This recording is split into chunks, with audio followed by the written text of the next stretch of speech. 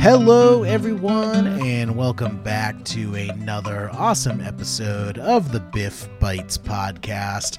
I'm your host, as always, Jerry, and joined by my three trusty co-hosts. Up first, we have the one and only Mr. Mike Long. How you doing, Mike? Hey. Doing all right, Jerry. How are you? Awesome. Doing well. We got Adam Scherer in the house. How's it going, Adam? Rock and roll, Jerry. Rock and roll. And last but not least, Mr. Brennan Flaherty. How are you doing? Great. How you guys doing? Awesome. Well, happy holidays to all of you guys. When this episode comes out, it'll probably be right around Christmas, getting ready for New Year's. So hope everyone is having a nice, safe, and happy holidays. I don't know if it can be safe or happy this year, but it's going to be a rough one. Yeah. For sure. There is some light at the end of the tunnel, though, guys. There has been some news. We have the vaccine developed. Probably by the time this episode comes out, there'll be a bunch more information about it, but vaccine is already rolling out. People are going to start taking it, I believe, later this month.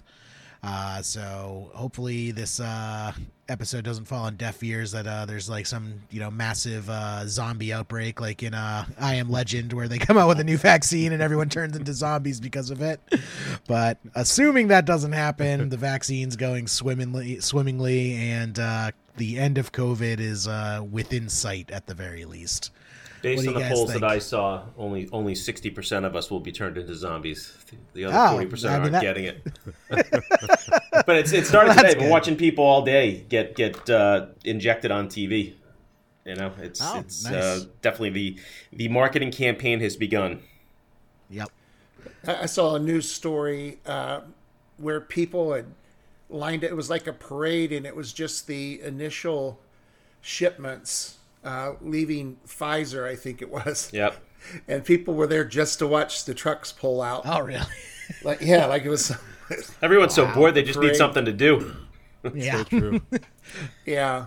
For sure. Maybe not zombies, but we've all become zombies. Yeah, that's for sure. That's a very fair point. So I wanted to bring that up because it kind of segues nicely into our first topic that we wanted to discuss today. And this episode, we're going to be kind of focusing on health insurance as a central topic of the episode. And that's really relevant with this new COVID vaccine because, beyond the who's going to get it first, the second question is, how are we going to pay for it? Some countries have announced that the country itself is going to be footing the bill. To my knowledge, the U.S. hasn't come out with any announcements, anything in regards to that yet. I don't know if you guys have heard differently, but let's talk about kind of how this sort of, medical procedure gets paid for under normal circumstances and what exceptions we might see considering the extraordinary times we live in. Well, actually, this was provided for in the CARES Act. All kinds of testing was to be free of charge to the patient. But it's my understanding that in the CARES Act there are provisions for the vaccine, and that it would be covered as well, and private insurance would be required to cover it. And that goes back to plans that were not grandfathered under the Affordable Care Act. That's interesting. I knew like the testing and all of that was covered under CARES. I didn't know it was also extended out to an eventual vaccine because the CARES Act was months ago at this point. But that's good that at least there was some forethought there. Yeah, I agree. Yeah, that was March, right? Yeah.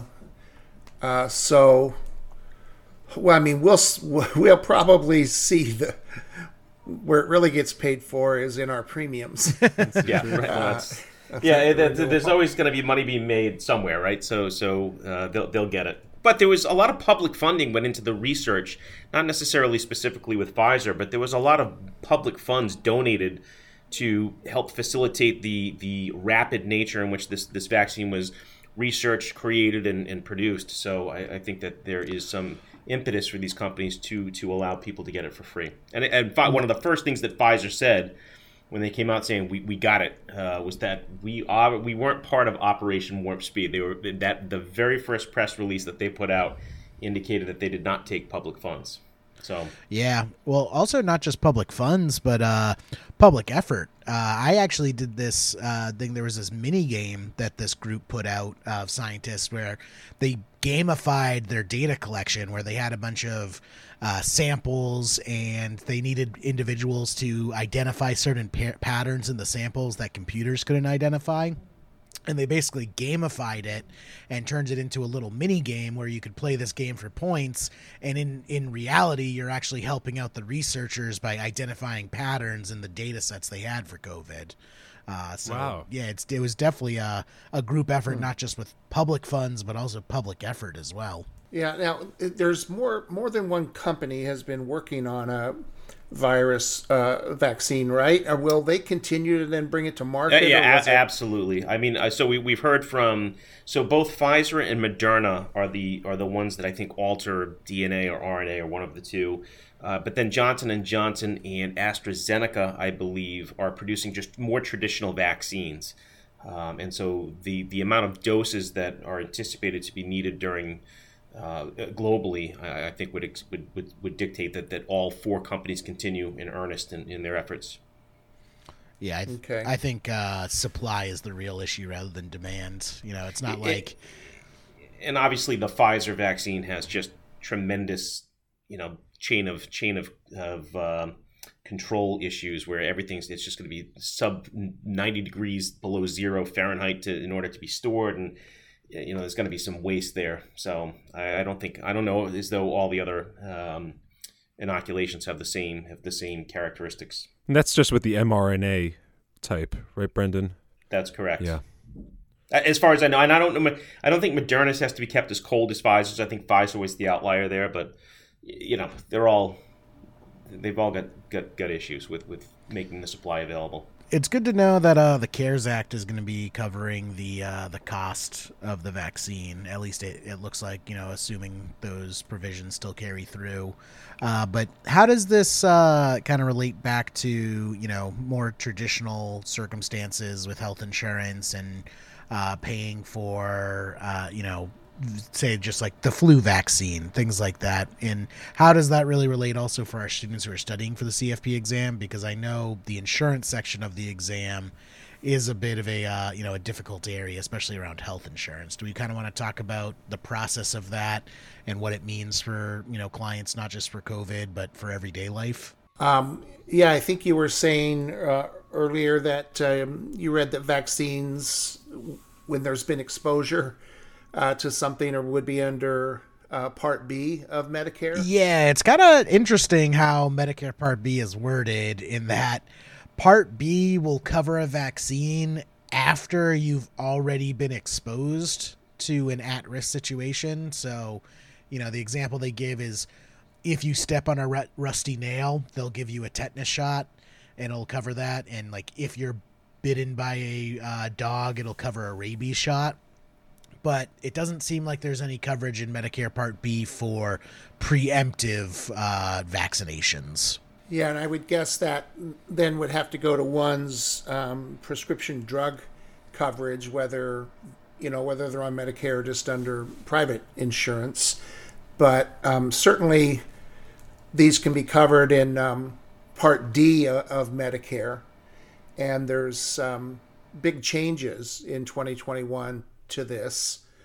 The donut hole in Medicare has Medicare Part D has closed officially at the end of the year, and next year there's different pay splits on this, where for the individual person they're not going to pay more than 25% of the drug cost. There's a deductible, as always. In 2021, it's $445, and then the patient pays 25%, and the drug plan will pay 75%, until combined there's been expense of $4,130. And then go ahead. You were going to ask a question? I was just going to say, well, you kind of touched on it a little bit, but just for our listeners who might not be as familiar, could you just kind of explain, what the donut hole is, like why it's called the donut hole and how it affects people? Yeah, previously and now there's a term formerly known as the donut hole. So it's kind of like Prince. I was just going to say. It's like the Munchkins, known as donut holes. Yeah. Yeah. So it was interesting and painful for elderly that you would start out the year with really good coverage, not much out of pocket, and then once the expense level hit a certain threshold, they were in the hole. They were in the donut hole, and there was not coverage. So it became, what 1 month before might have been $25 became $225 out of pocket until another threshold was hit, and then they would go into what's known as the catastrophic benefit period. Now, over the last few years, the donut hole has been very, very heavily subsidized by the manufacturers. So it wasn't as brutal as it was earlier, but still very expensive. And now in that period, after the initial coverage period, and there's still a period that is formally known as the donut hole. And under that period, the patient pays 25% and the plan pays 75% on generic drugs. For brand name drugs, the patient pays 25%, the plan pays 5%, and then the drug manufacturers pay 70%. And that's until the expense has been $5,183. And once that threshold is reached, it goes into the catastrophic period, and under that, the patient pays 5% coinsurance, the plan pays 15%, and then Medicare itself picks up 80% in the catastrophic period. Now, we just threw a bunch of numbers at our listeners, and for our real-world practitioners, you have the benefit of being able to kind of look all this information up for your clients and, giving them a nice, handy PDF or, documented in a meeting that outlines these numbers. For our test taker listeners, do you feel like this is stuff that they need to memorize, or would you say it's more just conceptually you understand it, not necessarily have to memorize the thresholds and numbers and whatnot? Yeah, very conceptually. I don't know that they've ever been tested on any kind of number because it changes every year. And one of the questions on the exam has been as basic as which part of Medicare covers prescription drugs. Yep. D for drugs. D for drugs. But there, there's going to be ample information for everybody to go out and look at plans. And one of the, tell me if you think this is cause and effect, but the number of Medicare Advantage plans available in 2021 went up by like 75%. It's now close to 5,000 different offerings. And I'm wondering, is what's driving that, other than the fact that for the first time, insulin can be offered in a Part D plan and have a capped out a cost of $35 roughly for a month's treatment. Whereas before, when it wasn't covered, some of these went as high as $300, $350 a month for insulin. For a vial of insulin. So that's great news for diabetics that are on Part D, because they may be having to pay $35 tops, and the individual plans might even make it less than that. But other than insulin, I don't know what would drive in 1 year the addition of close to 2,000 additional plans that are out there. Can you think of Mike, anything else that would be driving it? Are there a lot of additional providers as well, or is this just additional plans within the existing realm of providers? haven't studied it a lot, but it looked to be, with what I looked at, the same names. Yeah. Aetna, Humana, Blue Cross, Blue Shield. I didn't see a bunch of names I didn't recognize, but that could be it too. Maybe there's some new players. I mean, I feel it has to be. You said there was 5,000 different plans. I mean, there's definitely not 5,000 providers.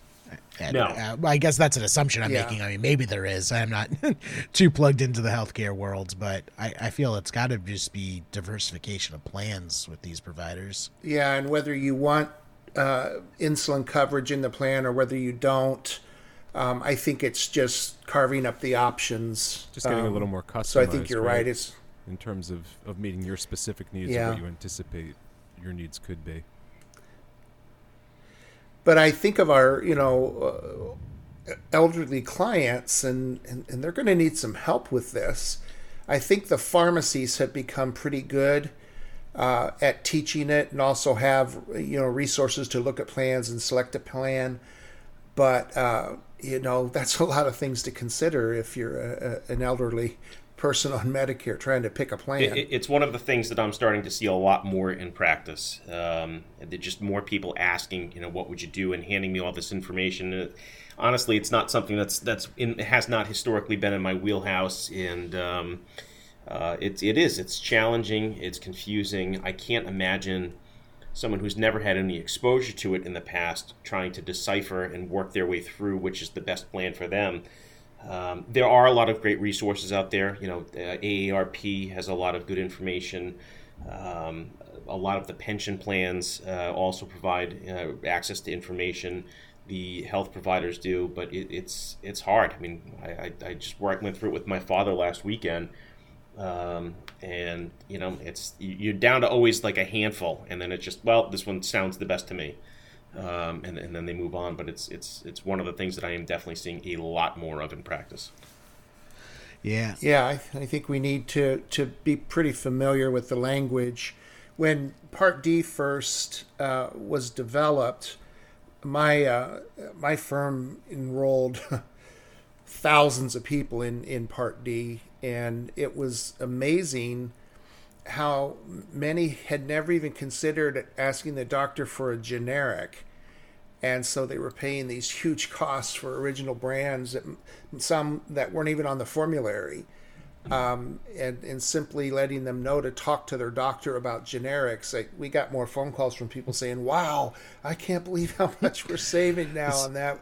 We never thought to ask them about generics for this. Speaking of that, advisors have a fiduciary standard, but doctors, while have a responsibility to their clients, they don't have a fiduciary standard as far as keeping costs low for their clients, because a lot of these doctors are getting kickbacks from the drug companies to prescribe them the name brand drugs too. So it's not like it's in the doctor's best interest to just, volunteer that information if the client doesn't specifically ask for it. Yeah, but I've also been hearing more that the prescription plans now opt for the generic where available. So there may even be like a prescription for X, and then all of a sudden the generic, like the 3-month supply of the generic shows up. And I've heard that more often recently as well. Yeah, I think that's Absolutely. very true. I've seen that in some of the medicine that I've had to take as well. It just seems to change more frequently. I'll call up the pharmacist and they'll say, "Oh, okay, there was a change to your plan. We're changing. It's the same deal, same stuff. Going to do the same thing, but it's going to be generic." It's crazy to me though that a pharmacist or a pharmacy tech can overrule a prescribing physician. Oh, you'd be surprised. One of my friends is a pharmacist, and the pharmacist is the one who actually has final say as far as, what they'll give. Because if the pharmacist is like, hey, your doctor prescribed you this, but it will kill you based on these other medicines that I just filled for you, so I'm not going to fill this. I'm going to get on the phone with your doctor and talk this out with them. But, when it comes to, you've got this, I don't know, Lipitor, and instead of Lipitor, we're going to send you 3 months of the generic because it's just as good. It just seems crazy to me that doesn't lie in the hands of the physician-patient relationship. Yeah. Well, I mean, you do have a, patient relationship with your pharmacist. Your pharmacist has a doctorate too. Yeah. But yeah, so For me, the real confusing aspect, even though there's many confusing aspects about Medicare and private insurance, is kind of the gray area where they start to overlap. Because for the vast majority of people, they're going to have Medicare, and then they're also going to have private insurance. So what do you kind of rely on more? What do you focus on? Like, do you use Medicare first and then the insurance covers anything that's not covered by Medicare? Or what would you say for most clients their kind of course of action is in that regard? Well, my experience has been Medicare first once they're eligible for that. I suppose there are people that could stay under group plans if they're still working and not have Medicare be the primary, but I haven't seen a lot of that myself. It's usually Medicare and then whatever else. And just about everybody has a Medigap policy as well. Yep. I don't know what do you guys think? Yeah, I mean, I've definitely seen it where people retire and one of their retirement benefits is continuation in the health plan, but they still need the supplemental plans. But Medicare is the lion's share of people once they turn 65. They're happy to be on Medicare. Yeah, and same here. That Medicare primarily. Unless you choose to defer your enrollment because you're still working and you're still covered by your plan. Right. But as soon as retirement comes up, it's Medicare. I always was very amused, if not irritated, in working with seniors, how much credit they would give their supplement. When really it was Medicare that was taking such incredible care of them. If you look at the deductibles and copays, and that's all that the Medigap policy ever pays. Yeah. Right. But the elderly would say, "Oh, they're so good to me. They're so good to me." And I was like, "What does that mean?" That's like, do they shovel your drive? I mean, what does that mean? That's like Johnny carries the groceries up 10 flights of stairs, but Bob puts it in the refrigerator and Bob gets all the credit. Right. Yeah. That's the part they see, so that's the part that matters to them. And this wasn't an occasional comment either. It was like 90+% of the time they thought it was their Medigap provider that was doing all the heavy lifting in this. Well, and the Medigap is what they're paying for, right? So maybe it's that behavioral where it's, well, I paid for this and therefore I've made the right decision. This is taking good care of me. Thank God I did this. Yeah. Looping it back to our test takers before we kind of move on to the next subject, what would you say is kind of like the most important aspects of Medicare that, people sitting for the exam should really know? What would you say they should focus on? Adam, what do you think? No go on custodial care for Part A. I think that's been a standalone question as far as long-term care is concerned. But also knowing just how limited that window is for people that need long-term care under Medicare. I mean, I've had people say, "Well, I've Medicare. Why do I need long-term care insurance?" And the truth is, it's such a small window for you to qualify hospitalization into a skilled nursing facility. There's a lot of time-sensitive stuff that needs to happen. So I think that custodial care no-go is one of the key points for Medicare Part A. What do you guys think about for B? I think just, generally what's it for? It's for the non-hospital things, and to know that A is for the hospital and skilled nursing care, B is for the non-hospital expenses like, outpatient labs, tests, that kind of thing. Just real general. Again, the numbers change every year on that. I will tack on the one numbers that they should work on memorizing is time frames. Yeah, elimination periods, things like that. Yeah, CFP board does like to test on time frames, like how many days do you have in a skilled nursing facility? How many days do you have, before it kicks in? All those time frames, those are the numbers that you should focus on. Not so much the dollar amounts, though sometimes those can be relevant, but for the most part, it's the time frames. Focus on the number of days. That's a good point. Yeah, particularly that skilled nursing one. Yeah. 20 days with no copay, another 80 with a big copay. Now, in practice, folks think that that's a kind of a lifetime thing. It is not. It's per benefit period. And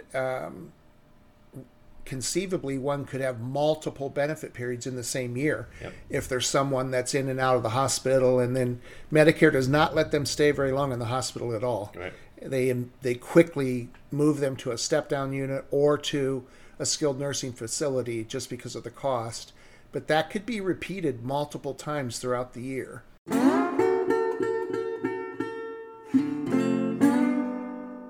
All right, so up until now, we've been kind of focusing on the elderly and the retired and how they cover their health expenses. But, medical expenses is something that we have to face throughout our entire lives. So for those individuals who aren't at Medicare age yet, what are some ways that they can kind of pay for these medical expenses that don't necessarily get covered by their normal health insurance? Well, we should have a discussion then, I think, around FSA and my personal favorite, HSA.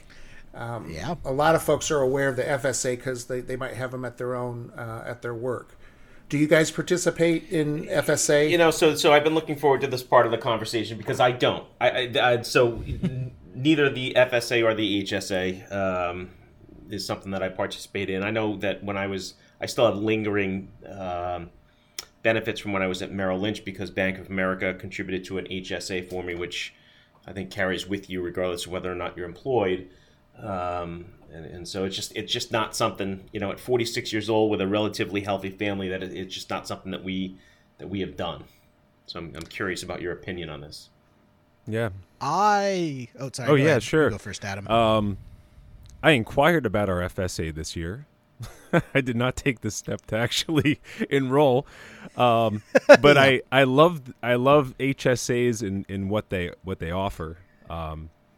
There's a lot of great tax savings that are built in. I mean, they come at a price. The HSAs are attached to high deductible healthcare plans, so right. Which I'm in. So again, it's from a personal standpoint. It's on paper, it seems like it's a no-brainer, and I don't know if it's just because of something I just keep putting off. But I never even think about it until we're forced to have a conversation about it, and I'm hoping to come out of this convinced that I should be doing it for 2021. Well, I think you should with HSA. Yeah, yes, I've heard from I've been hearing from a lot of advisors that the HSA is basically like after the Roth. The HSA is probably one of the most important plans that you should contribute to if you're eligible to contribute to. And my personal experience, so when I was at Fidelity had an HSA, and Fidelity is very generous with their benefits. And Fidelity every year would put the maximum contribution into our HSAs, regardless if we put a contribution in. So after I left Fidelity, I got to take my HSA with me. And I've used my HSA to, pay for prescriptions, pay for like my glasses. The glasses I'm wearing right now, I paid for with my HSA, and haven't spent a dime out of pocket because between my eye insurance and then the difference the HSA covered, it's awesome. So considering I got it completely for free, I'm a pretty big proponent of the HSA. Yeah, and the list of expenses, qualifying medical expenses. It's vast. I mean, it covers a lot of ground. IRS Pub 502 for everyone that's interested in looking at the nitty gritty. For the light reading. Yeah, exactly. But yeah, it covers a lot of ground. Could certainly help. I think they're fantastic in the above the line deduction. I mean, the money goes in, you get the second most powerful individual tax benefit in the above the line deduction after credits. So it's just gonna lower your adjusted gross income, and it grows tax free. You can invest it and you can carry it forward. In fact, people have used it as part of a long-term care strategy, even where it just gets funded and it gets carried over year, and it's just another pool of money that can be called upon later down the road. So.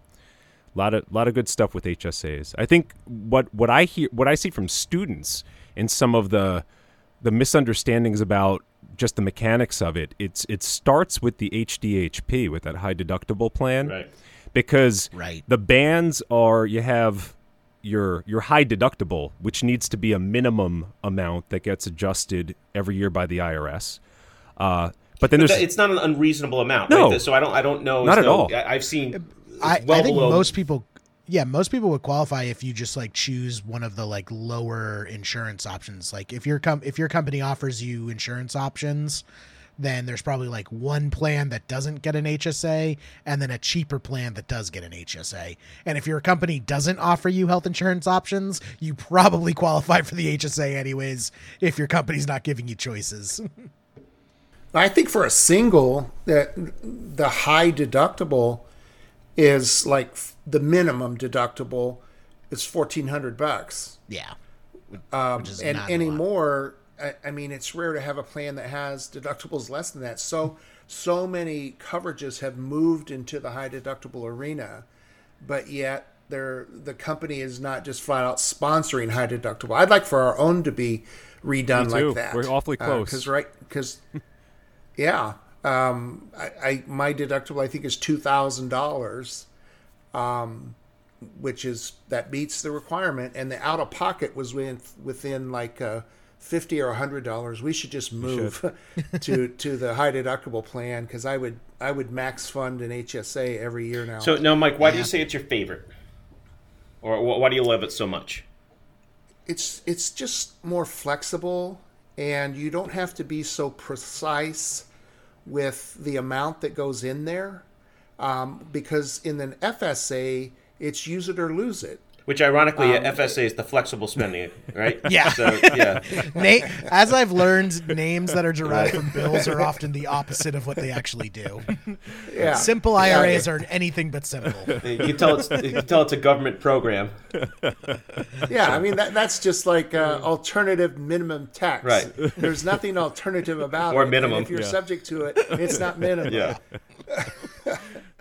But yeah, I think plans are allowed to give a person like an extra 2.5 months or $500 to carry over in the FSA, but the entire amount can stay in the HSA. And as Adam was saying, it can go on later to pay for long-term care or long-term care premiums. Yep. Which a lot of folks don't realize that either, because the general understanding of long-term care, tax-qualified long-term care, is that the premium can be deductible. Well, that's true for very few seniors because it's an itemized deduction. It's an eligible medical expense for itemized deductions.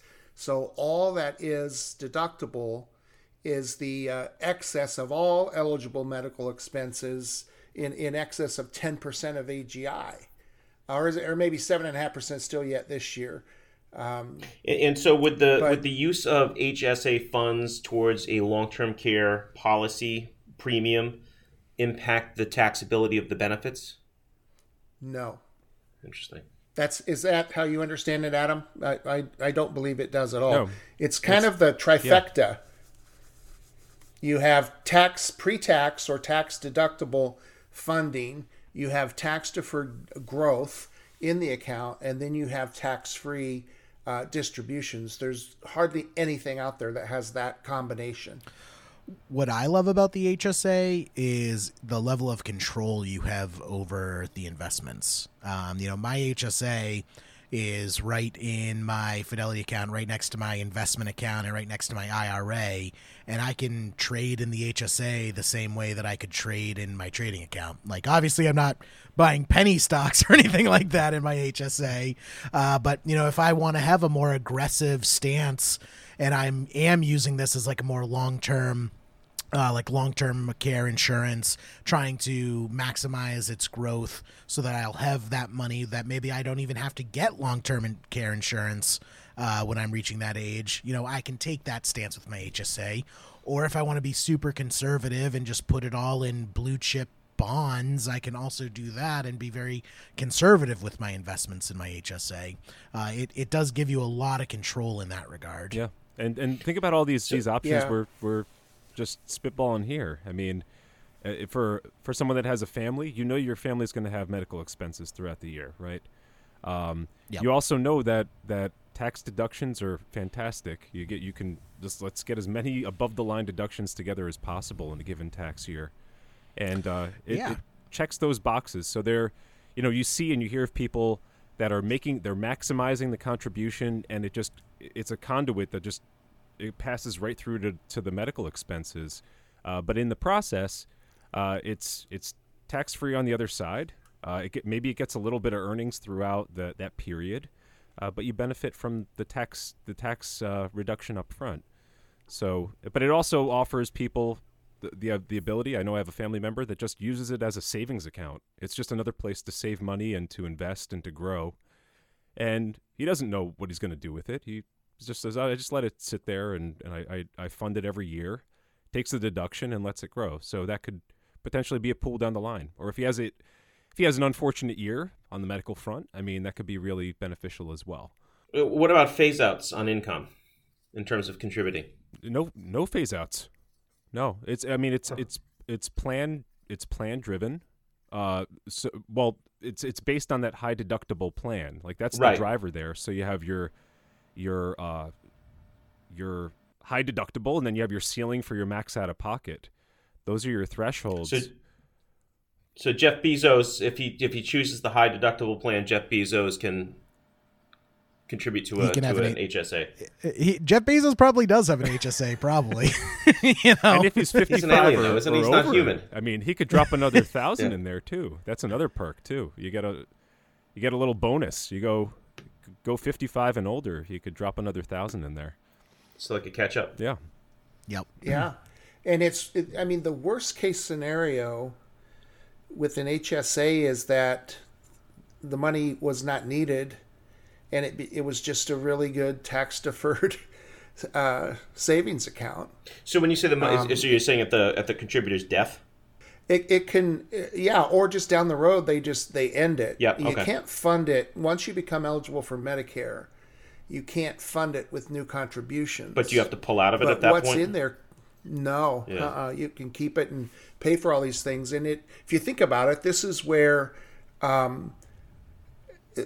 if at some point in time Medigap policies get out of hand cost-wise, I mean, right now I think they're still pretty reasonable. Yeah. But conceivably, one could use their HSA to pay the deductibles and co-payments in Medicare and not have a Medigap. I would always advise Medigap, but you can use the money there. We've talked about the use for long-term care. You could even fund your HSA with a one-time transfer from an IRA to an HSA up to that year's contribution limit. Yeah. It just can pay for so many things, and so many people are eligible now. You know, we may even have people listening to this who themselves or their clients are eligible, but they've never enrolled. There's a thing with HSA called the last month rule. And what that means is if one is eligible for a high deductible plan or is covered by a high deductible plan by the last month of the year, they could fund their HSA with the full amount for the year. It wouldn't be 1/12 of the amount. It would be the full amount. Yep. And that's a deduction. And you can also make the contribution up until April 15th of the following year, the same way as you can with IRAs. Yeah, I mean, I just wonder how many are out there that could do this right now that just have never looked at it. It's funny because it's never something that's come up at tax time with my accountant who says, hey, maybe you should take advantage of contributing here and taking that right off because it would reduce your taxable income. Like, it's just not something that comes up. I think it's almost like even more powerful than the Roth looking over these details, because you get to put it in tax-free and then withdraw it tax-free. So it's like you're putting it in as a traditional IRA and then withdrawing it as a Roth IRA with all the earnings as well being tax-free. I don't know. I think honestly the only reason why more people don't recommend it is they're just not as familiar with it. It's not the household name like the Roth IRA is. And it's been around for a long time. I mean, it's funny that it's just, and again, shame on me, it's just not something that I focused a lot of attention on. It's not something I get asked a lot about either. It's just not a common thing. If there's also rollover potential as well. I mean, that's another benefit too. You have the HSA, right? Because I know I still have the the benefits that were given to me at Bank of America. I don't know where they are, how to get them, but I know they're out there. I get a statement once a year, and then I say, I should do something with this, and then, whoops. Well, and that's the thing is, like, you can set them up completely independent of your work. You know, the requirements to contribute to the HSA have to do with your work's insurance plan. But as far as opening an HSA, even if your company doesn't offer an HSA as part of the plan, you can just go to Fidelity or Schwab or any of these other brokerage firms and just open an HSA as a standalone account. And it's the same way as like with your IRA and Roth IRA. Yes, you have to make sure you meet the requirements, and that's on you to figure that out. But as long as you meet those requirements, you can make those contributions as much as you want. Well, not contribution-wise, but you know what I mean as far as if you want to make the contribution, you can make the contribution. Yep. Mm-hmm. Now, what are some of the unusual things? So I think it was Adam, you were saying, well, you'd be surprised at what you can actually pay for with this. So yeah, let's say knock me over with something that's interesting.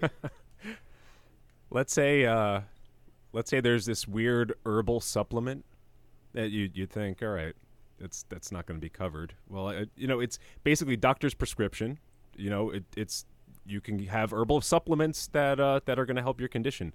Yep. One that I learned about recently was if your diet has to change in terms of, like, let's say you're on one type of diet, you have some sort of gastrointestinal thing, and your diet has to change drastically. I speak from personal experience here. I won't share anything more than that. The difference between your old diet on average, like the food costs you have, and your new required costs could be something that could be covered there. I mean, so that gap? It's a qualifying medical expense. Let me think of some other oddball ones. What about like a treadmill? If I wanted to buy a treadmill to exercise on a daily, now the gyms are closed. I don't think so. It has to be prescribed by a doctor. So that's the thing is, like, the interesting one that I always thought was funny was your massages can get covered by your HSA if it's prescribed by a doctor. Like, if part of like physical therapy is you get massages twice a week, those can be covered by your HSA. Yes, acupuncture as well. I think acupuncture is on that list. Acupuncture, chiropractor, all of that stuff. As long as your doctor signs off on it, it can be paid for it. Yeah, I think the. Hey, what about dental? That's a good question. I don't actually know about dental. I believe that it could, Mike. I believe that dental costs are covered. I think both dental and vision, and this is important to the seniors. Oh, actually, vision definitely, because I paid for my glasses with my HSA. So vision definitely you can, unless I'm going to get a really angry letter from the IRS this year. Maybe that's that case we're looking for. Yep. Sorry, Brendan, I beat you to it. You'll get a what is the publication? Copy of publication 502. Is that what it is, Scherer? Yeah. I believe one of your colleagues mentioned this, Jerry. Yeah. We might need to take a closer look. Well, I mean, the dental is huge for seniors, though, because Medicare does not do anything for dental. And so, here it could all be on a, tax-free basis. Vision, long-term care, disability, I think, is in there. Again, no impact on the taxation of benefits? No, this is that trifecta stuff. Yep. So, I don't know how aggressively these are marketed. I don't think vary, but maybe they ought to be. It's just not, I mean, again, maybe I'm unique, but from a practice standpoint, I have maybe had 3 of these conversations in 15 years. I think it's definitely a conversation advisors should be having with their clients more often, just because of how powerful these plans are. It's like, it's limited in the fact that it can only be used for medical expenses, but people have a lot of medical expenses, especially these days. So it's, and what is it? The number one cause of bankruptcy in America is due to medical expenses. Mm-hmm. Yep. This is just another way to kind of help in that regard. So yeah, if you're not already talking to your clients about HSAs, you might want to look into that. And then let's loop it back for our test takers. What would you guys say is the most important concepts to know about HSAs for the actual exam? Well, certainly the 3 tax benefits. I think there's a question out there about that that 12th month rule. What else, Adam? Yeah, I would say just knowing that it's on your list of above the line deductions for sure. Above the line. So just make sure that you have your awareness when, for AGI, you see the HSA there, that qualifies. I would even say just knowing that the medical expenses have to be qualified. It's qualifying medical expenses on the other side of it. And like you mentioned, Jerry, doctor prescribed makes all the difference here. I'd even say just be aware of the fact that there's that little catch-up amount as well. And the $1,000 catch-up. Also penalties. I would just have some awareness about the penalties, because if you overfund it, there's penalty on the excess of 8%. 8%. Yeah, 8% on the excess. Excess contribution. Yeah. What about the penalty if it's not a qualified medical expense? Does that work similarly to IRAs with some exceptions, or I don't know the answer to that. 529s. It's a 20% penalty. I don't know if there are. Oh. Yeah, 20% penalty as well as income tax. Yes. It then triggers income tax. I don't think there's an exception for like first time home purchase or anything like that. I'd have to double check that, but I don't believe they don't want people pulling out of their HSAs to buy houses. And then before I forget, I would also just say the most important thing I would say for the test is the requirement to open one, and that's the high deductible Good point. Insurance plan. Because I had that question on my exam. It was as simple as, what do you need in order to open an HSA? And it was like D, high deductible plan. Yeah. I'm like, oh, right there, that's the answer. And provided on your formula sheet as well. That's those limits are on that. The tax tables, Tables, yeah. Yep. So, look at the tax tables. So many students, that's a good point, Adam, because I've had so many students waste so much time memorizing facts and figures that are on the tax tables. Absolutely. Before you memorize anything, check the tax table and make sure it's not on there first. Yeah, it's important to know how to interpret them, not necessarily to memorize the facts and figures. All right, guys, for our final topic of the episode, we're going to loop in the question of the episode because I feel this last topic makes the most sense when we pair it with some examples, and that is stop-loss insurance. This is kind of a topic that a lot of students have some difficulty with, so do you guys want to dive into this question and see if we can shed some light on it for our students? Let's do it. Sure. All right. Todd has an unlimited major medical policy with a $350 deductible and 80-20% coinsurance to a $5,000 stop loss. Todd had a claim of $10,000. How much must Todd pay out of pocket? Lots of stuff thrown at you guys. I'm going to repeat it for our listeners. The key points here. Todd has unlimited major medical, $350 deductible, 80-20 coinsurance, $5,000 stop loss, and a claim of $10,000. How much does he pay out of pocket? So first of all, what are the kind of the key facts that you guys zero in on when you see a question like this? Well, certainly deductible, right? Right. Yeah. Always important. Absolutely. The deductible. Coinsurance, because that's step 2. So what's that split look like? And then the stop loss, which for some reason gives a lot of people a lot of trouble. But I think once we kind of explain it a bit, that they'll realize it's not that scary. So what's the first thing we got to do to solve a question like this? I would split it and put the insured on one side and the employer on the other, and then just go through numbers, drop them in. Yep, and that split is the 80-20 split, right? And it doesn't explicitly spell this out, but the insurance covers 80% and Todd covers 20%. That's kind of the first distinction right there. I've seen some people make that mistake where they think, insurance covers 20 and they cover 80, and that's not very great insurance. Deductible. So we take the deductible out first on the insured side, and then we go to coinsurance. Yep. So first and foremost, Todd is going to pay $350 out of pocket before anything happens, right? So $350 is line item 1 for Todd. And now Todd is going to pay 20% as well, right? Now we have then $9,650 remaining to be paid. And now we're moving to coinsurance.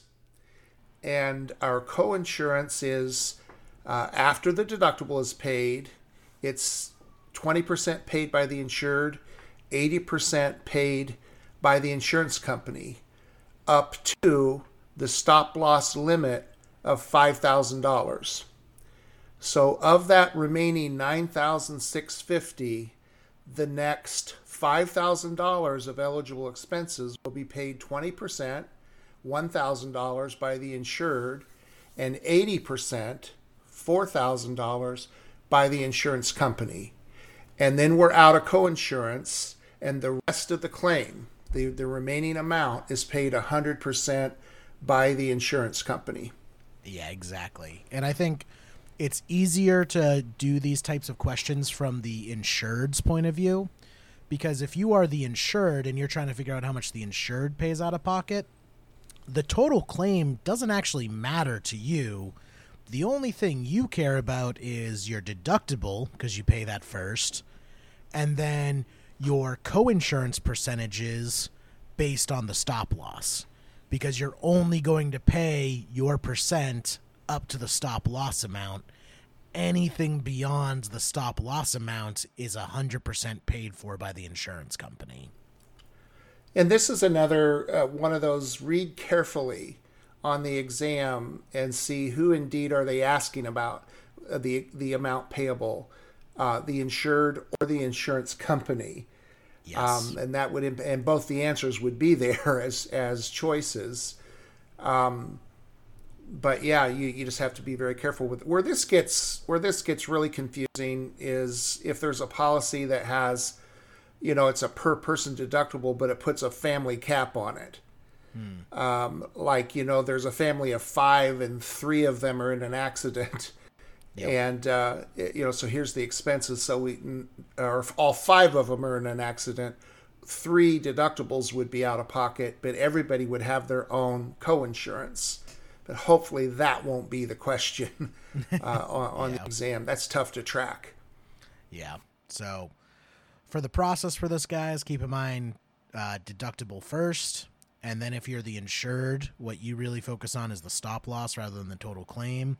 And then if you're doing it from the insurance company, you focus on the claim amount rather than not necessarily just the stop loss amount. Hopefully that clears it up for you guys. I know this is a very data heavy question, so we're definitely going to post this question up on the BIF Bites website so you guys can really sink your teeth into it and, look at all the information in front of you. And hopefully that'll kind of clear up the stop loss, because I do get a lot of questions from students on stop loss insurance. Yeah, it's one of I would probably put it in the top 20 every year, number of questions that we get on a singular subject. Yep. Awesome. Well, great. That was a fun little insurance episode to round out the That's year. An oxymoron. Yeah. Everyone loves insurance when they need it, though. I think everyone, your New Year's resolutions coming up should be take another look at your insurance plans. Make sure, you kind of understand exactly what you got, and check to see if you qualify for an HSA. Because if you can do an HSA, you might definitely want to look into opening one of those. Awesome stuff. Well, I had a blast today, guys. I hope to see you all next month in the new year. Be well, everybody. Hang in there. Yeah, hopefully 2021 is just as good as 2020. Oh, man. Yeah. The bar is low. Yeah. The bar is low. The bar is closed. What was it you said that one time, Brendan, that about consumption of alcohol with your hands? Yeah, the 2020 is the year that my hands consume more alcohol than my mouth. Yeah. Yeah. And that's saying something. That is. Yeah. There we go. Awesome. Well, take it easy, everyone. All right. Hope you have a good one. All right. Happy holidays, everybody. Bye-bye.